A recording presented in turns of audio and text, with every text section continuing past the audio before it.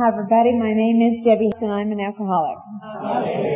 And I'd like to thank the committee for inviting me to participate in your convention this weekend, and I've had a fabulous time. And last night Tom was hoping he wouldn't disillusion me by telling us that we as speakers just kind of give you guys a couple hours off of your vocal cords. No, I know what my job is. I'm here to let your dinner digest before the dance. That's my job. But I'd like to welcome you to, if you are new to Alcoholics Anonymous, these things are like the icing on the cake. I think home groups are very important, but these are the things where I get to see it in action everywhere. And I get to hear people from around the country how they do things and share and listen to their experiences. And it always enlightened me, and I hope that you've had a good time too. I'd certainly like to thank my friends and my host and hostess, and I have two other people that I sponsor who are here, both from California, who've come a long way to hear their sponsor. But I'll pay you guys when you get home. So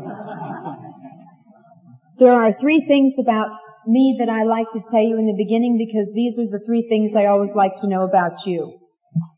And that is, my sobriety date is February the 8th, 1976, which means I've been sober a little over 16 years. But on this program, I'm the newcomer. You know, of the four speakers you have, I'm the baby of the bunch. And I'm very honored to be with the people that you've had this weekend. Now that isn't my first sobriety date, but it is my last one. And if you are new to Alcoholics Anonymous and you don't have a sobriety date, I encourage you to get one.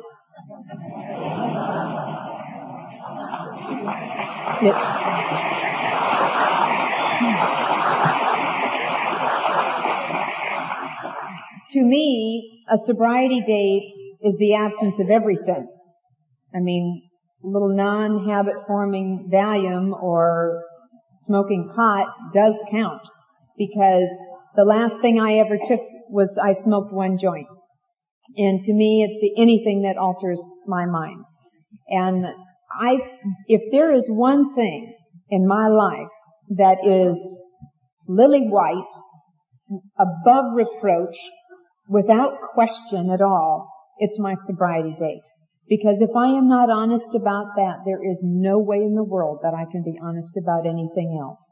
That is where my foundation lies, is in my sobriety. And so that is my sobriety date. The second and third thing to me are equally important. I just can't say them at the same time. And that is a home group. My home group is the Bellflower Big Book group. I've been a member of that group for 5.5 years since I moved to California. Prior to that, I was a member of the Skyland group in Atlanta, Georgia for almost 7 years. And my original home group was the 12 and 12 group in Minneapolis, and I was there for almost 4 years.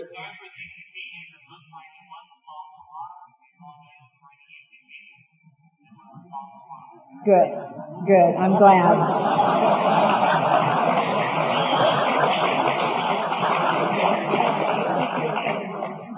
He knows better than to make it real, right?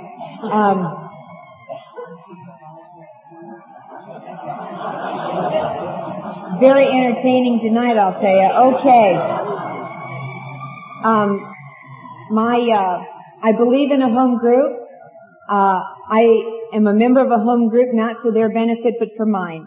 Because I am a born taker, and a home group gives me an opportunity to be of service without recognition, to be one among many, to not be in the limelight or the center of attention, because we all like being in the center of attention. And it gives me an opportunity to give back in my own quiet way. And I do that at every meeting of my home group. That is important to me every time I go. Just because I picked up cups a month ago does not carry me through. To me, every meeting is a new meeting at my home group.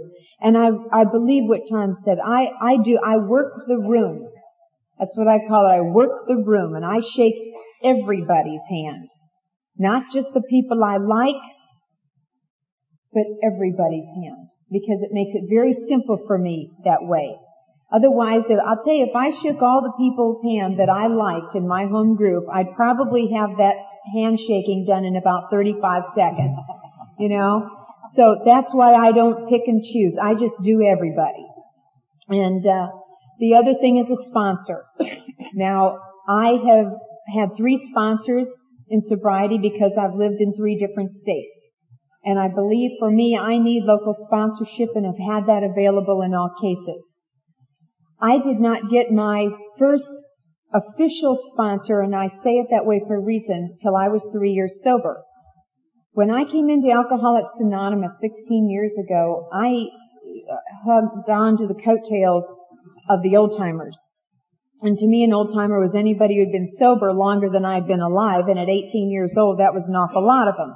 And at 34 today, it's still a lot of them. So it was neat being in that old-timers meeting, how many people were sober before I was even born. And so I followed them, but I heard about sponsors and that you should have one of these. And so I would ask somebody who was maybe a friend or perhaps 6 months sober longer than me, and I'd call them on the phone and I would say, will you be my sponsor? They would say yes. Well, that's the last phone call I made, you know. I didn't know what to do with them. And so as a result, my sobriety was a lot on fellowship and activity. But it's when I was 3 years sober that I got a sponsor who really showed me and helped me to study the book of Alcoholics Anonymous. And so I wouldn't dream of being without a sponsor today. And so those 3 things have kept me in very good stead. A sobriety date, a home group, and a sponsor. And if you are here tonight and don't have any of those or 1 or 2 of them, if you're missing one of them, I hope you will leave this weekend with all 3 intact. Because your life, I guarantee you, will begin to change. Mine had. Mine does and continues to. I had my first drink the same night as my first drunk. If I had a drink before that, it was not memorable. I don't remember it. Maybe a sip off of Daddy's Highball in 7 or something like that, but it was nothing of memory to me. But I was 12 years old when I had my first drink. And to me, it changed my life. I had been invited to a party by the cool kids in school. Now, some people are interested in those or attracted to those athletically inclined, some attracted to those academically inclined. Instinctively, I was attracted to the people who were the rebels and who drank and got in trouble. Those are the people I wanted to hang out with. And they had invited me to do that. And so I was invited to this party. My first drink would be on Friday the 13th, April of 1970. And Fridays, it was a good Friday for me, I'll tell you. It changed my life. But you see, that particular night, I would be the first person I ever saw drunk. Now, the person that took that drink had no reason to take a drink. As a friend of mine says, if my environment would have determined whether or not I would have been an alcoholic, I wouldn't be an alcoholic. There is no alcoholism whatsoever in my family. I have no brothers and sisters. My parents aren't. My grandparents aren't. None of the line. My dad's brothers and sisters are not. We have no idea where this has come from. But I've got it. I know I've got it. And that's really all that matters to me, is that I know I have it and that I have a way to take care of it. But I was an only child. I was raised in the Catholic Church, raised in the Catholic schools for 5 years. I was loved. I was raised in the Midwest in South Dakota. I lived there for 16 years. Was loved. I did not want or lack for anything. There just wasn't any particular reason. I didn't feel like a misfit necessarily. I didn't feel like I need something, that something's wrong and I'm out of place. I don't remember any of that. And yet I couldn't wait to drink with these people and to be a part of. And so the way I saw people drink were my parents. And they were, as I have come to understand Alcoholics Anonymous, social drinkers. I have never been one, so I don't know this from firsthand, but this was my observation. They were people who would have company over. That's the only time they would drink. They needed a reason to drink. And so they would have these guests over, and they would take down that dusty whiskey bottle that God knows how long it had been in there. They would pour their guests a drink, one, and they would put in ice and mix and foo-foo and stuff, recap it and shelve it for another undetermined amount of time. God knows. They would drink that drink all night long. They would have dinner and they'd play cards and then they'd have coffee and sandwiches because they were driving home. This kind of stuff. Now they would have just that one drink. I have never had just one drink in my life. I've never wanted to have just one drink. And I'd say I'd be embarrassed to drink like that. Why bother? I never would drink like that, yet that was my role models. Because you see, what would be as natural to them as that, what became natural to me, was that I would soon be taking that fresh whiskey bottle, uncapping it and tossing it away because I'll never need it again. I know I will finish that bottle that night. I didn't know that that's how my life would soon be, but it was to be. I saw them and I would be the first person I saw drunk. And it was just instinctive. Tom said it last night. It was as natural to me as breathing. It just felt right. And my life changed. I arrived at that party at 6 o'clock that Friday night, and it was as if I walked through a set of doors, and I never did, nor have I returned to the room I left. Because when I did end up in Alcoholics Anonymous, I was introduced to a way of life I didn't even know existed, yet would be the only way of life I want to live. I started to drink at 6 o'clock that night, and it would set a pattern for me that I assumed everyone had. I assumed, because this was my first and only experience, this was everybody's experience. And so I started at 6 o'clock, and at 12 years old, it's sort of like a liquid potluck. Everybody brings something, you mix it up and you pass it around, and that's what happened. And to me, it would not make a difference from that point on whether it was liquor or beer or mixed or straight out of a bottle or a glass with ice. It would not make a difference. I would have my preferences soon, but it wouldn't make any difference. And so I took that first drink that night, and because I couldn't wait, I looked at this thing as my debut. I've got one chance to be a part of this and do this right, and I had decided I'm going to get drunk. Now, again, I don't know where that came from, but that was what I had set out to do. I was on a mission. And that night took that first drink, and the magic began to happen. You see, I thought this is what was happening to everybody, but I would be eventually the only little kid that got drunk that night. But it went down there and it began to do something. And I began to feel different, and I began to have this warm glow inside. And I couldn't wait for the next drink, and I took that next one. And this is what began to happen to me. You see, I had walked into that party nervous and scared, and God, I hope everything's going to be okay, and I hope I'll be accepted by these people, and oh my God. And after that second drink, the change began, and it's sort of like you throw your shoulders back and you lift your head and you think, aren't they glad I'm here? It's exactly what happens to me, I'll tell you. And Clancy put it in, the very first time I heard this, I heard him say it, and it perfectly described me in the shortest amount of words. It instantly changed my perception. And it would continue to do that.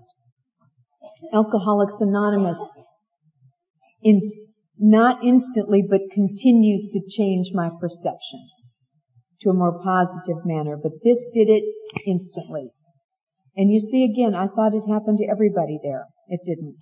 You see, I passed out for the first time. I had blacked out for the first time. I came to at 9 o'clock with my first case of the dry heaves.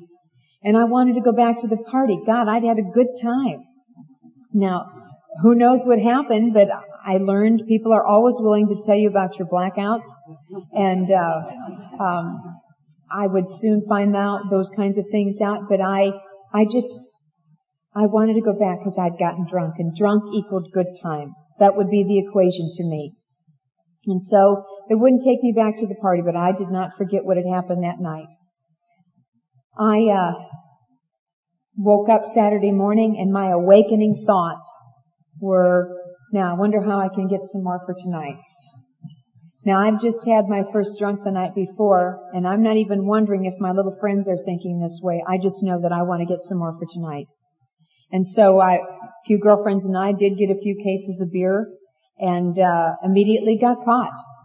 And I was 12 years old at this time, and not one time did the thought ever cross my mind of, well, I am only 12.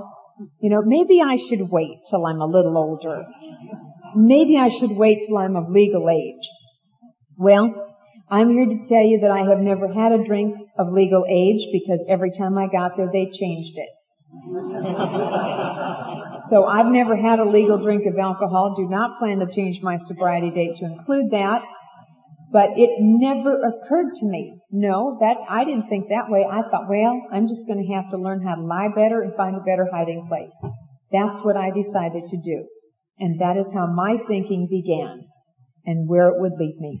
My drinking would mainly be limited to weekends, but what happened to me is I gradually, actually quickly got an attitude of, I don't care. Leave me alone. Just get off my back. My attitude took such a nosedive. I didn't care about things anymore that had been important to me. To be a good student, to be obedient, to get home on time, to do well and obey. That had been important to me. And now, for some reason, who cares?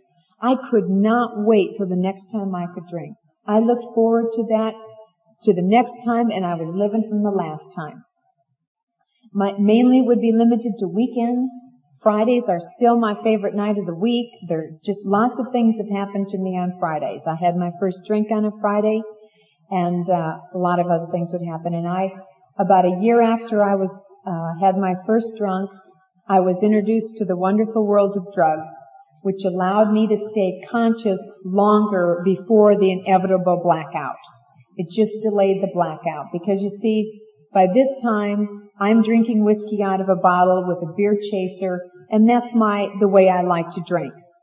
And I black out far too quickly, and I'm not into sleeping through life. I want to be in the middle of it. And I found that if I took things like speed or acid, that I could stay conscious longer, I could drink longer, and that was the whole point of the story. And so that became the kind of way that I like to do things. The last year and a half that I was out there, for the majority of the time, my kind of a diet that I would shoot for every day was a bottle of whiskey and a hit or two of acid. And that is what I like to do. And I never one time thought anything of it. From the time I took my first to the last drink, pill, or anything, not one time do I ever recall giving it a second thought of maybe I shouldn't do this, or maybe this isn't right, or maybe it's too much. I never gave it a second thought. Those actions to me were as natural as breathing. 5 years and 3 weeks after my first drunk, on a Friday night, May 2nd, 1975, I'm 17 years old, and I'm being escorted to a hospital as I'm being committed to a hospital in Grand Forks, North Dakota, for alcoholism and drug addiction. My father was tired of seeing his daughter commit slow suicide, and he sought professional advice, and they told him to put me in a hospital. Now, as a result of that, of course, I was introduced to Alcoholics Anonymous. I was not seeking help at that time, had no intention of seeking help, and yet knew, but was introduced to this because later on I would. But it certainly wasn't what I was looking for. And had this not have happened, I don't know when, and of course I'll never know now what would have happened. But it was not on my accord or at my request that I get help. But he took me to this place, and this was on a Friday. This did not look like a Good Friday to me. It had ruined my weekend, and I had a big one planned, I'll tell you. I would be in this particular hospital for 7 weeks. And I was provided and taught a lot of information about alcoholism. And on Friday nights, we would go to outside meetings of Alcoholics Anonymous, and I thought, oh, this is a lot of fun. I can hardly wait to do this every Friday. And when you're 17 and you see these people up here, they didn't drink, and it was forever. And at 17, forever is a very long time. I'm not interested in forever. A few weeks to get the heat off, okay. But forever, no. I'm not interested in not drinking. I knew I would drink again. I just didn't know when or where. But what began to happen is, in these meetings of Alcoholics Anonymous, well, naturally, since I'm not an alcoholic, there's no need to sit up front. So I would find the farthest corner away from the speaker I could find, listening outside to the sounds of the street. But every now and then I would apparently tune in, because the conflict began. What happened is that I began to rationalize all the things that they said, why I was not one of them. But on the inside where I live, I began to identify in my own small way. And the conflict began at that point, because my excuses and my ignorance was being removed. And I was getting some self-knowledge. I know self-knowledge will not keep you sober. I've certainly proved that to myself. And our book tells us that. But I was beginning to learn something I was not aware of. I heard the easiest way for me to qualify is to tell you all the differences that I found. They would say things like they had lost their family because of drinking. I looked at that as an asset. I wanted to lose my family. They were in the way. And yet I knew that my drinking had been a tremendous source of pain to my father and stepmother, and it had been a real problem. And I had to leave because of that. But that's not how I saw it. They talked about wrecking cars, totaling out cars and stuff while drinking. Nope. I've never totaled a car, not officially. I had a little drunk car that arrived at Alcoholics Anonymous, the kind that they start off square and they kind of get rounded in with the drunk bumps, but I never totaled out a car, not really. And so that was different. They talked about 502s and drunk driving charges.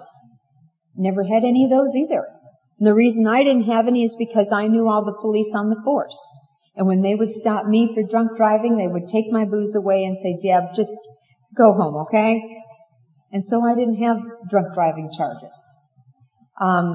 They talked about how many jails and prisons they had been in, and I began to think, my God, there's a lot of criminals in here, And my rationale was, look, I have only been in a jail 3 times, and every time it was a misunderstanding, They talked about things like losing jobs. And I had forgotten that, I always seem to have some little job. I'm likable enough that people would hire me, and I'm a pretty good worker when I'm there. And I would find that I began to remember I had been fired from a couple jobs, and I had been asked to quit from a few jobs. But I did have a bad habit. I used to quit in blackouts. And of course, I didn't know I'd quit. I'd go in the next day, like nothing's going on, and lose one more job. So these were the kinds of things that I did my best to rationalize. And yet, in my own small way, these people did that kind of stuff too. And they say they're alcoholics. But there were 2 things that they said that I could not deny and I could not rationalize away that bothered me. They talked about all those broken promises. Oh God. The face of my father was what came up into my view. The last while of my drinking was very, very tough on him. And a couple of instances with him, I'm always reminded of the simplicity of why I know that I'm an alcoholic. He said to me one day, why can't you just have a couple of drinks? Why do you always have to get drunk? And unbeknownst to me, I answered him in the most honest answer there is and was. Not having any knowledge of alcoholism, I didn't know that when I take a drink, I have an abnormal reaction that you don't have.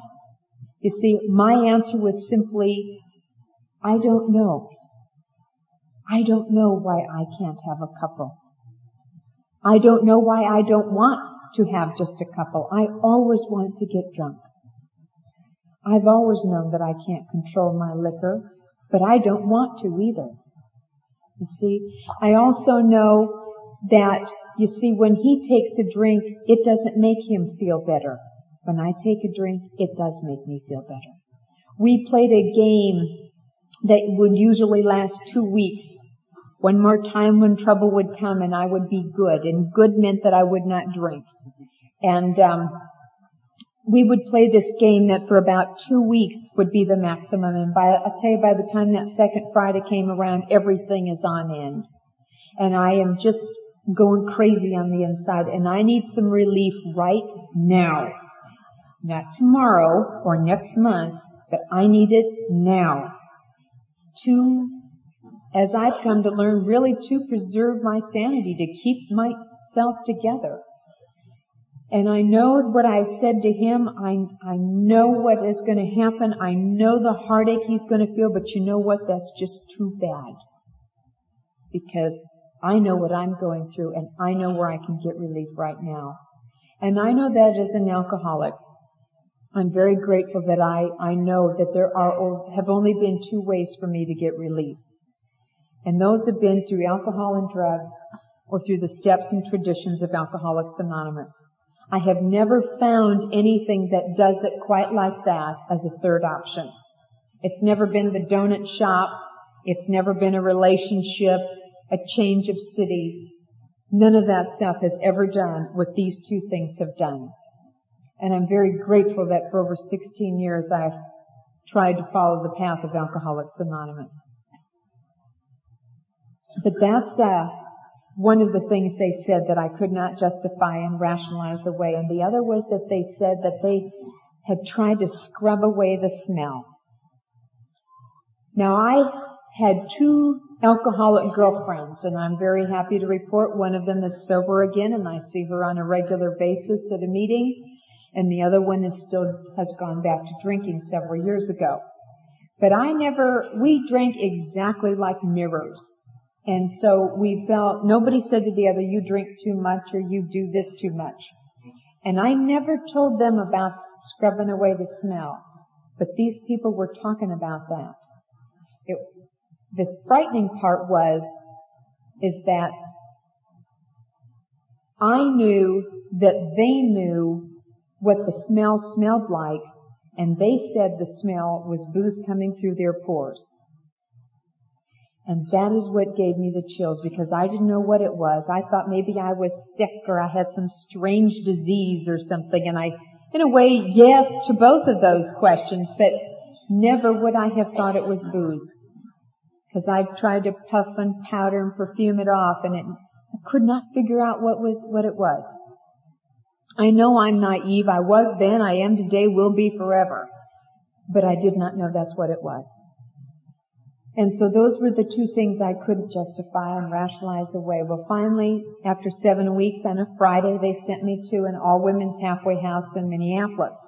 And I'm terrified. I don't like women. I don't want to like women. And yet I'm being put in with a house of 40 of them. And so as a result of that, I don't know if it helped me like women, but I know today, first of all, I don't know if I've ever met, of all the women in 16 years of sobriety that I have met, how many have entered liking women. And if you are new and having that same kind of struggle, hang in there, because one day it will become easier to talk to the women than to the guys. Because they will be the ones to save your fanny in this program of sobriety. And so stay very, very close.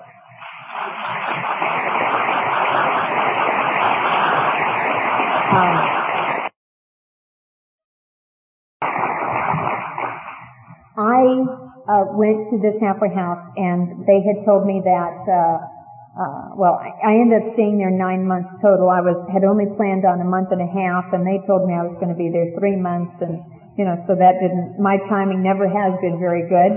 And they told me a couple of rules. I was not allowed to drink or take drugs. Okay. And I had to go to at least one Alcoholics Anonymous meeting a month. Okay, I can do that. And that was all I did. I did not drink or take drugs, and I went to one Alcoholics Anonymous meeting a month whether I needed it or not.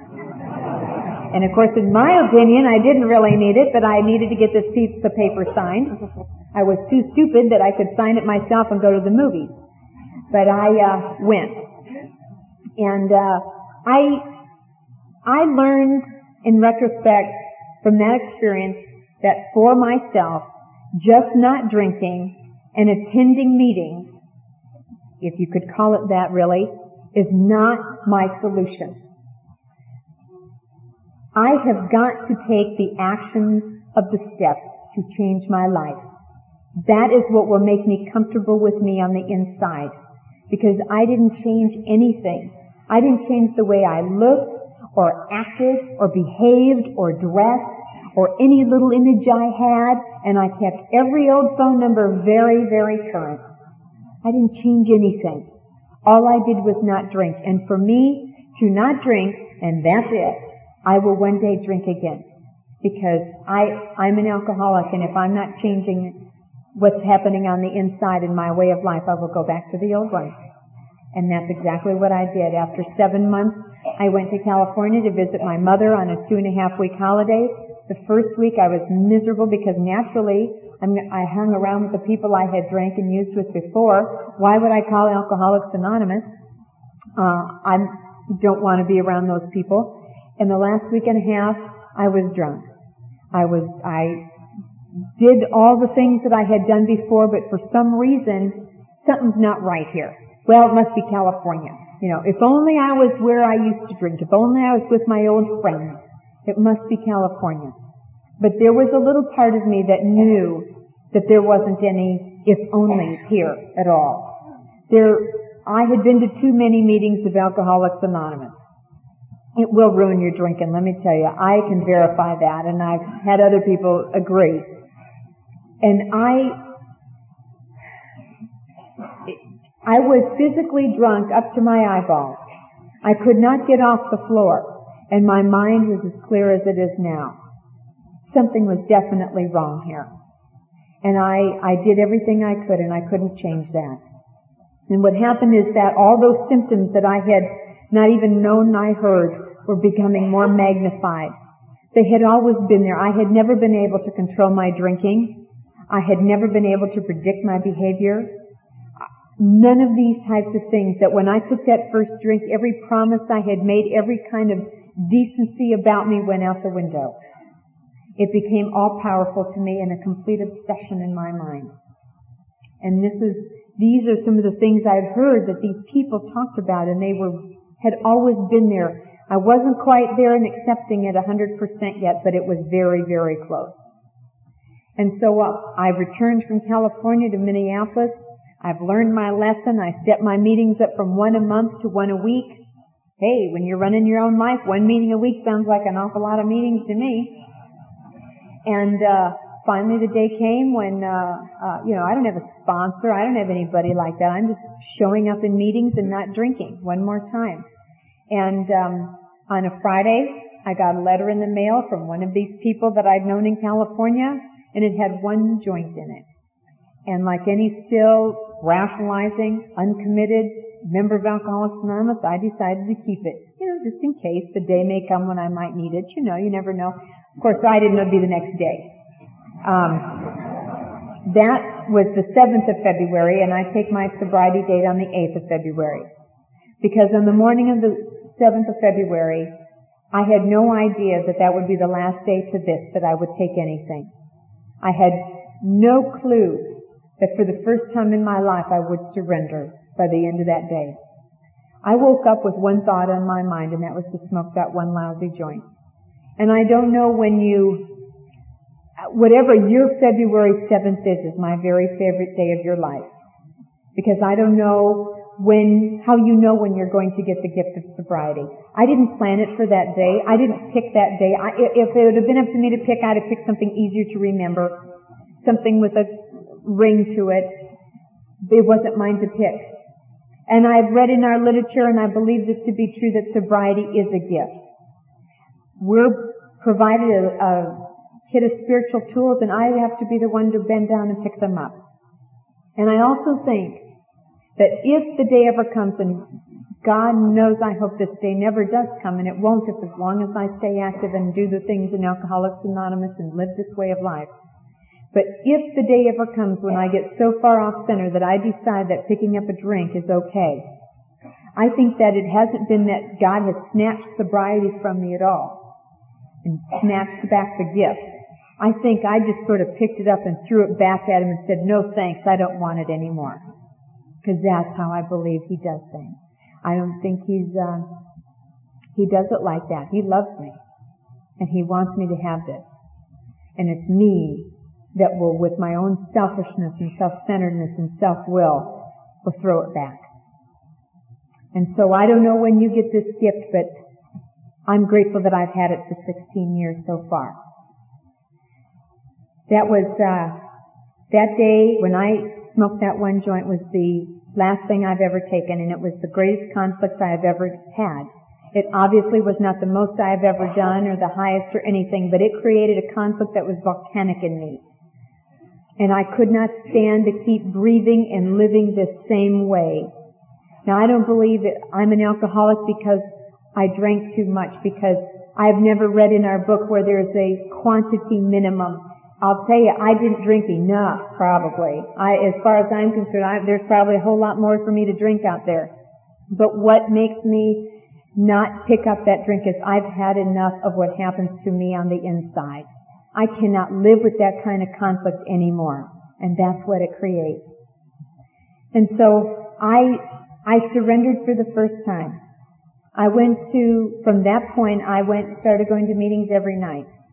I got in touch with the old timers. I clung to them, and as I said, and anyone who was sober longer than I'd been alive, because they had something, they obviously know how to stay sober and how to do this, and I don't. And so my question obviously is, how do I stay sober? What do I need to do? And they gave me the guidelines that we're all given, and I certainly will be the first to tell you I have not lived up to them with grace and dignity at all times and with assuredness and self-respect. But they have always been the things that I can attain and strive for on a daily basis. They said, first of all, we don't take the first drink or anything mood-altering. We work with new people. We're a regular member in our home groups. We take these steps and we develop and attain a God of our understanding. We try to carry this message on. We study our book, Alcoholics Anonymous, and practice this as a way of life. That's always been the thing that I can attain to and aspire to every day. I got sober at 18 years old, and I had not experienced a lot of life, and I began to do that. And I certainly will be the first to tell you that my sobriety is not white satin sheet. It is full of life. It is full of marks and tears and stains and cuts and bruises and skinned up knees. But I have always had Alcoholics Anonymous to show me a way of life that I don't have to live that way anymore if I don't want to, that I have a way to make amends if I've caused and done wrong, that I have a way to be better than I am. My first 4 years was active in Minneapolis. I was in meetings every night, and I was active, and as I said, I was involved with service. I got my first official sponsor when I was 3 years sober. And then I moved to Atlanta, and I would be there almost 7 years, and I got a sponsor down there. But what happened is that I sort of took a bit of a break. I arrived and I thought, I don't really know how they do things down here. So I'm going to sort of kick back and go to 2 or 3 meetings a week and see how they do stuff. Get a little balance in my life. Gee, I go to an awful lot of meetings. Well, what happened is when I decide 2 or 3 meetings a week, it becomes 2. I always will lower the number. I have not ever increased it. That's why I don't leave the number of meetings to me to be minimums, or this is what I think is enough to get by, because I'll always short it. And I began to do that, and I began to become very isolated. I began to really withdraw, and I began to over a period of time, become restless, irritable, and discontent. I got so much balance in my life, I about balanced myself out of sobriety. If I'm going to be out of balance, let me be out of balance in Alcoholics Anonymous. Let me have gone to too many meetings, because I've never known anybody who got drunk who'd been to too many meetings. But I know an awful lot of people who hadn't been to any. And I don't want to be sitting there saying, well, I started when I quit going to meetings. And I was decreasing my activity, and what happened in summary is over a 2-year period of time, I'm about 6 years sober, and I'm restless, irritable, and discontent, and I don't know why.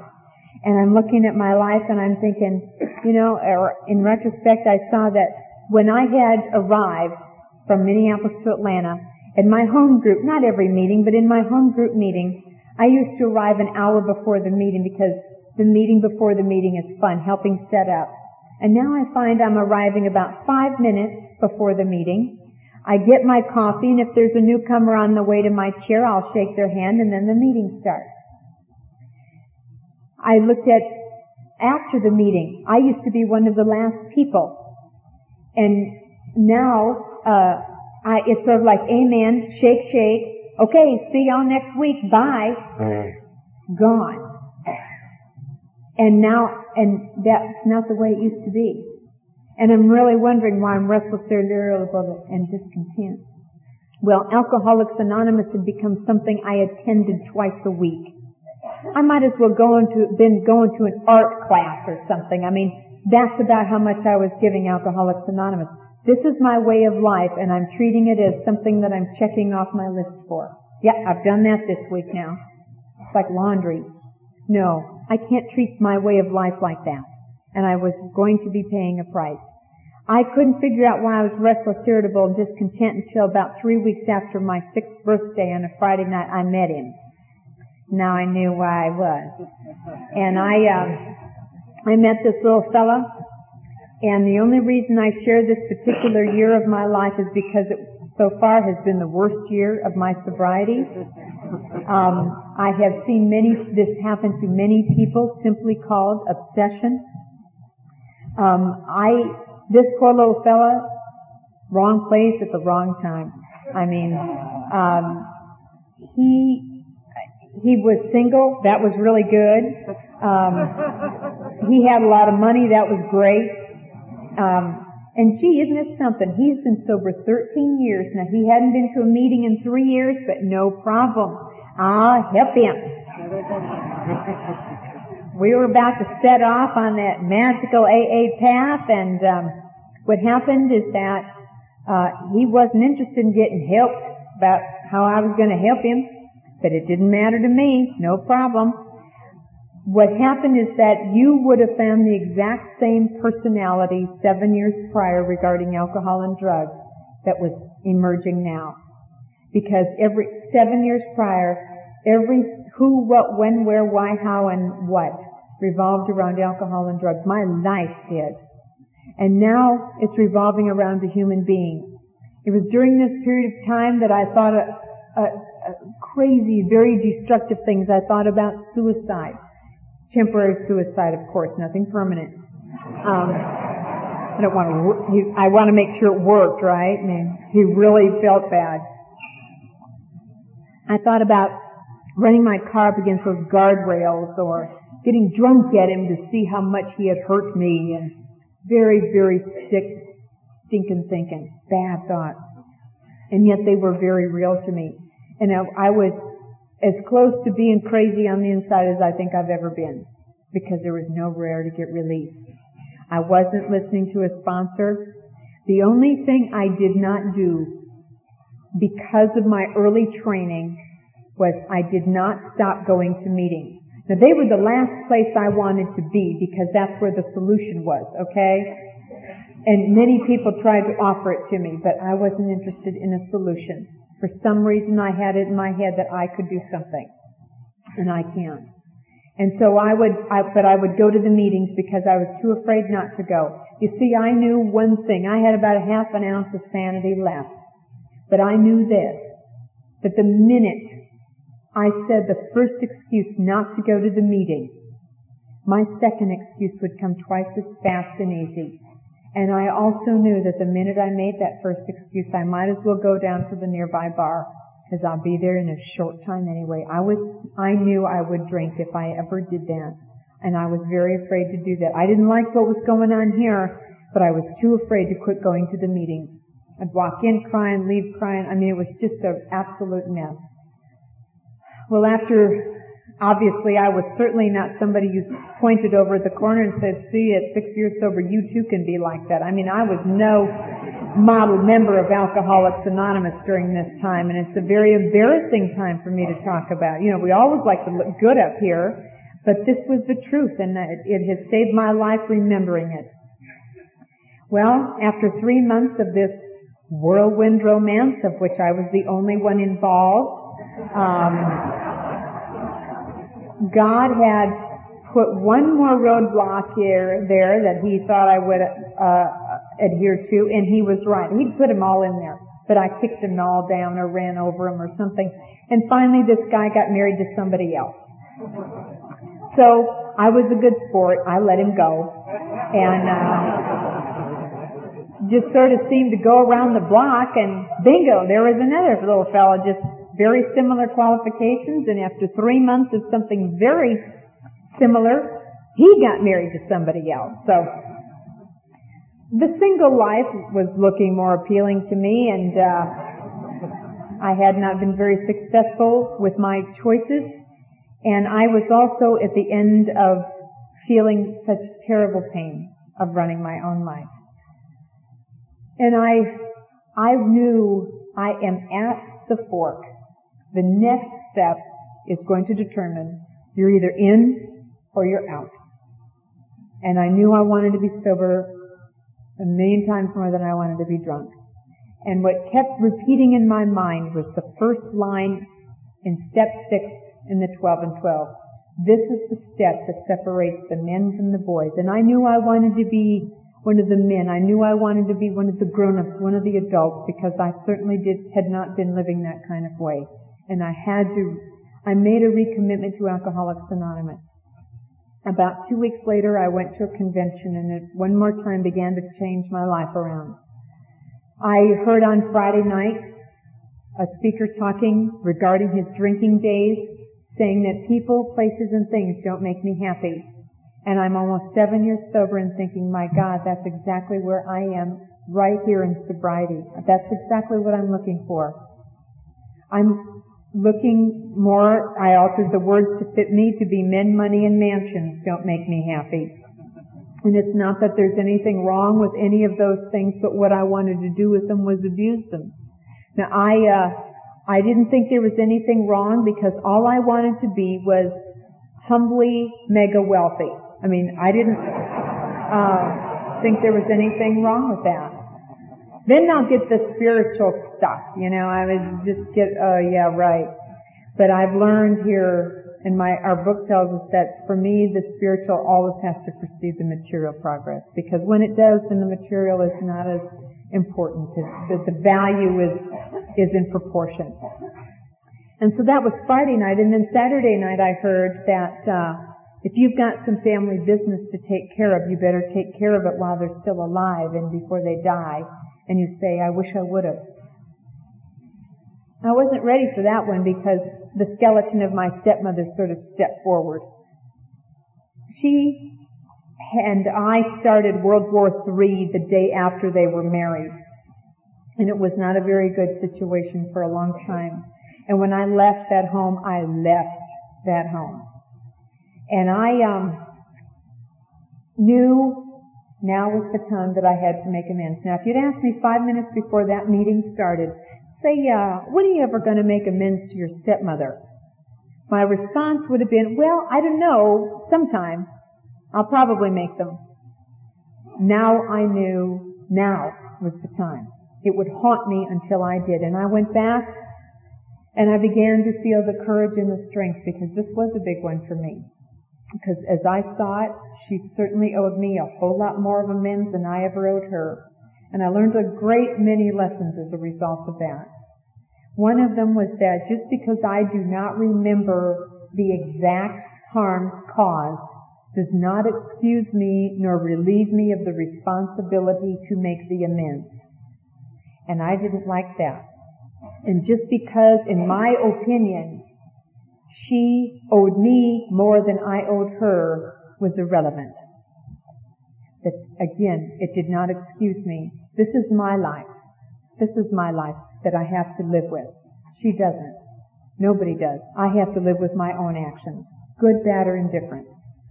And so I went back and I took these steps with my sponsor like as if I'd never taken them before. And I did each one of them, and I did an inventory again, and I did my 6 and 7 and 8 and 9, and I made amends to her. And God, I just felt terrific. I mean, I just top of the world.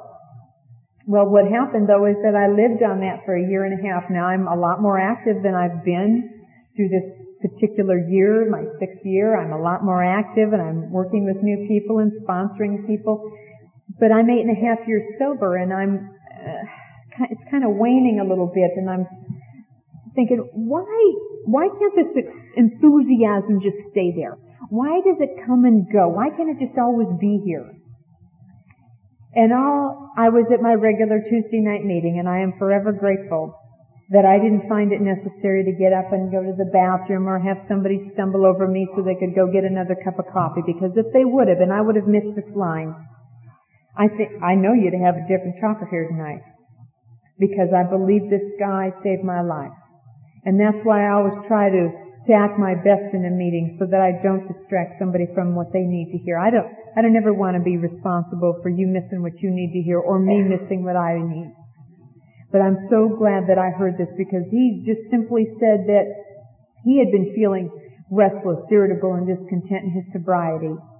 And that one day he finally realized that he was trying to live today on last year's program. That's exactly what I had been doing. I'd been living today on amends I'd made a year and a half ago, and I hadn't really been putting much else in the kitty. I hadn't been in today. I hadn't been doing that.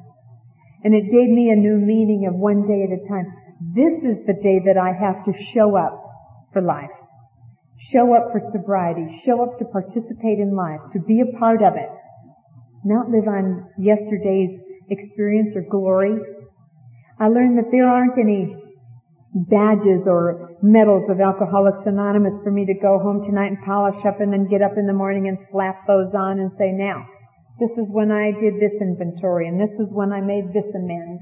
And this is, 5 years ago when I took a newcomer to a meeting, that's this one. You know, there aren't any of those kinds of things. The badges and medals of Alcoholics Anonymous are not in a material sense, because this is not a material way of life.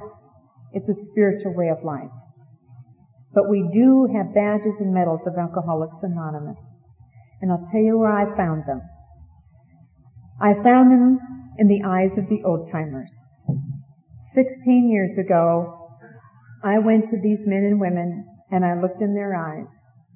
And I saw inside of them a peace. I didn't know how you got that. I saw them standing in their own skin. And I didn't know how you did that, because I was always on the move on the inside. There was life behind their eyes. And I had always seen dull and a dead person. There was nothing happening behind mine. And I saw they had a God within, that they didn't have to say any of the words of what they had on the inside. It all spoke for itself, the way they acted and the way they behaved. And those to me are the badges and medals of Alcoholics Anonymous. And this is the day that counts. This is the day that I must participate and show up. And for allowing me to participate in your convention and to show up for my sobriety, I thank you.